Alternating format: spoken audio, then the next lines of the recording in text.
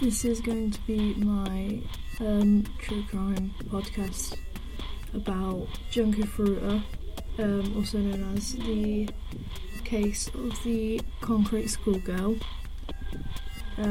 So to start with, we're going to go through a bit of Junko Furuta's background. She was born on the 18th of January 1971 in Masato, Saitama in Japan. She lived with both of her parents and her two brothers, one being older, one being younger. She attended Yashio Minami High School. I don't think I'm pronouncing that correctly, but we'll roll with it. She also worked part-time in a plastic moulding factory to save up money for her graduation. She also took on a electronics retailer job, which is what she was planning on doing after graduation. She was well liked at her school. She had exceptional grades, had perfect attendance. She was viewed as one of the pretty popular girls, and she had a dream of becoming a famous idol singer. This is what makes it quite sad, because she was actually on her way home to watch the finale of her favourite show on the night that she was abducted. She was abducted by 4 teenage boys, Hirosho Miyano, who was 18, Joe Ogura, who was 17, Shinji Minato, who was 16, and Yasushi Watanabe, who was also 16. In their case, they were all labelled as A, B, C and D in their court documents due to being juveniles. At the time of the crime, they were using the second floor of Minato's home as a hangout spot where they conducted several other crimes such as theft, extortion and rape. So they weren't only limited to this crime, they also did several other crimes, which makes the sentencing and the Japanese justice system fail in this case, because I think the sentencing they got was not fair. It was not justified after everything else they have done. So the leader, or so-called leader, Miyano, he was the oldest, and he was known for his behavioural problems and frequent involvement in crime since he was young. He was working as a tiler, tiling roofs and everything, to save up money to marry his girlfriend, who was the sister of one of the associates in the case. So she was the sister of one of the other boys that were involved in this crime. However, when he turned to obviously his gangster lifestyle and resorting to this increased delinquency, she ended things with him, because I don't know about you, but I wouldn't want to be with a man who did that to other girls and just caused loads of problems. So on November the 25th of 1988, Miyano and Minato were wandering the streets looking for vulnerable women to attack, obviously to rob them and, hurt them. They spotted Junko Furuta riding her bike home after her shift at 8:30 p.m. They conducted a plan, and Minato kicked Furuta off her bike and fled the scene, and they put on this foul play. It was like all a big game to them. Miyano approached her and offered to walk her home as a ploy of gaining her trust, which unfortunately worked. She must have been so shaken up being kicked off her bike by a random guy, thinking that someone is there to offer you help and support when actually they're trying to lure you into a trap to assault you and God knows what else. Miyano then abducted Furuta and assaulted her in a warehouse, and then he also did it again in a nearby hotel. He threatened to kill her if she didn't comply with what he was obviously trying to get from her. He then bragged about his abduction and the sexual assault to the 3 other accomplices in this case, and they suggested to keep her in captivity so they could obviously do the same as he did, which is disgusting. I don't understand how they were so encouraging of this behaviour. they had a history of carrying out these activities. Like, they had recently just done the same to another woman, but they ended up releasing her. I'm not sure how that would work out in their favour, but obviously it would be very hard to then come clean and tell someone about what happened, especially several years ago in Japan. They weren't very in the favour of women, or they weren't in favour of delivering justice. I don't think they were really overly that bothered by it. At 3 a.m. the next day, Miyano took Furuta to a local park to meet the rest of the boys, where they had found her home address in her book bag and used it as blackmail. So they made sure that she didn't escape, or, members of their gang, I use that very, very lightly, would kill her family, just to kind of get her to stay, which is disgusting. Everything in this case is disgusting. When I was reading up on it, it was very difficult for me to read up on it because it just got worse and worse and worse. It just kept on going, and I do feel really bad for Furuta because she didn't deserve to go through this. She was a 17-year-old girl who was very dedicated to her studies, and she was doing very well in her job and her career, and for something like this to happen is just awful. And she did nothing. She was an innocent girl who was just trying to get on with her life.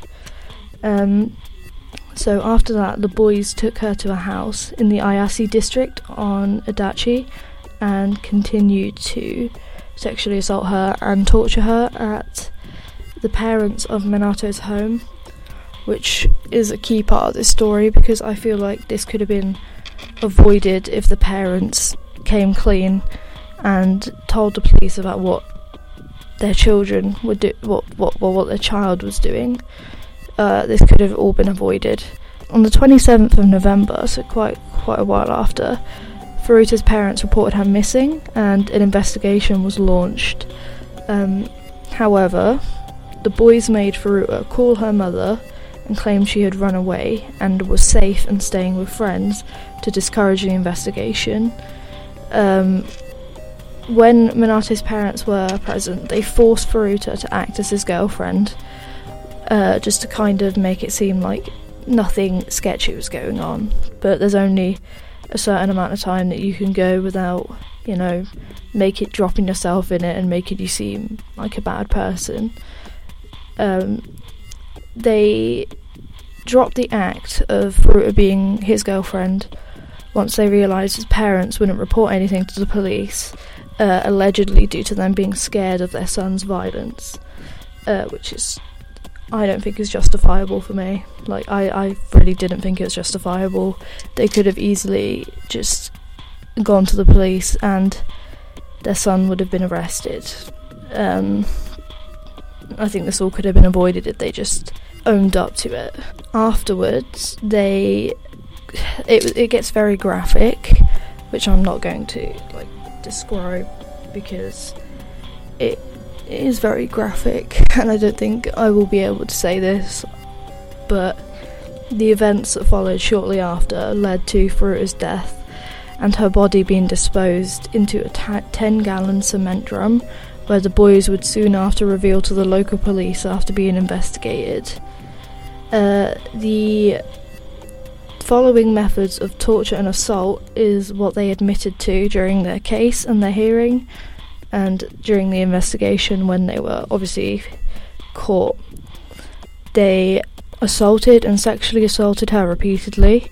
They set her on fire and used candle wax, which I don't understand how you could lack so much empathy that you'd be able to set someone on fire and torture them with burning hot liquid. They dropped an exercise ball onto her stomach and caused convulsions, which is obviously all these things combined over a long period of time would ultimately result in Furuta's death. She suffered a very, very, very painful, long death, and she did not deserve it. Once they found out that she was dead, they panicked, obviously. They didn't mean for her to die, but if they didn't mean for her to die, then they wouldn't have done all those things to result in her murder. So they shoved her into the 10-gallon concrete drum and left her there. The only reason that they were caught is because they were manipulated into thinking that they were being investigated due to Furuta's death. They were investigated separately by the Japanese police, and one of them eventually caved in and told them about what happened with Furuta, but the police were very confused because the police weren't investigating them on this. They were pulling them up on a separate case that had come up and they had to investigate. So the boys ended up telling where this body was, and they eventually found her body, and they were able to give her the proper send-off that she deserved. So the next thing I want to talk about is the prosecution and the sentences that it ended up resulting in, and it was not fair. There is definitely a problem here with corruption and blatant favoritism over, male and women, and the justice that these girls deserved. So all 4 defendants pled guilty to causing bodily harm, which resulted in death. So they didn't even confess to murder. They pled guilty to bodily harm, and they didn't intend for it to result in death. Their identities were not kept anonymous during their trials, as the media believed that the severity of their crimes overpowered their legal rights and that they didn't deserve to be protected, which I wholeheartedly agree with. If you're doing something so inhumane to another human being, you do not deserve to have your identity protected by the media or by the courts. The only person who got quite a large sentence was the whole leader, I quote, leader of the entire case, which is Miyano. He got 20 years in prison. Minato, this one really got me because all of this torture and all this assault happened at his home, and he only got 5 to 9 years in prison. Watanabe only got 5 to 7 years, and Agura got 8 years. Obviously, because they were juveniles and they couldn't really get such a large sentence for what they had done. Junko's funeral was held on the 2nd of April in 1989, where she was buried with her future employer's uniform. Since this case had happened, the Japanese have been concerned about a US-influenced epidemic of crime, which they refer to as the American disease. Basically saying that everything becoming so Americanized and glamorized by America had led to them also being affected, and their rate of crime increasing and the severity of crimes being increased.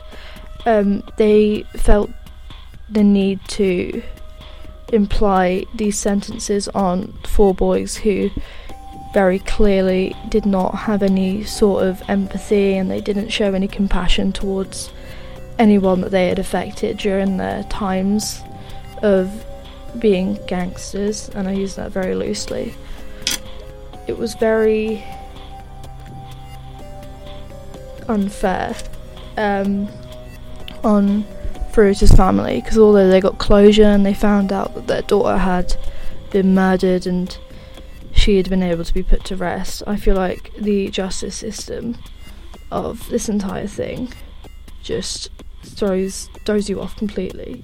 It's very controversial because the Americans were to blame for the case of this and the upcoming cases that would then happen over the next few decades in Japan.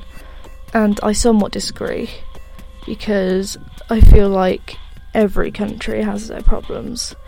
I think it's more based on individuality instead of obviously one race altogether.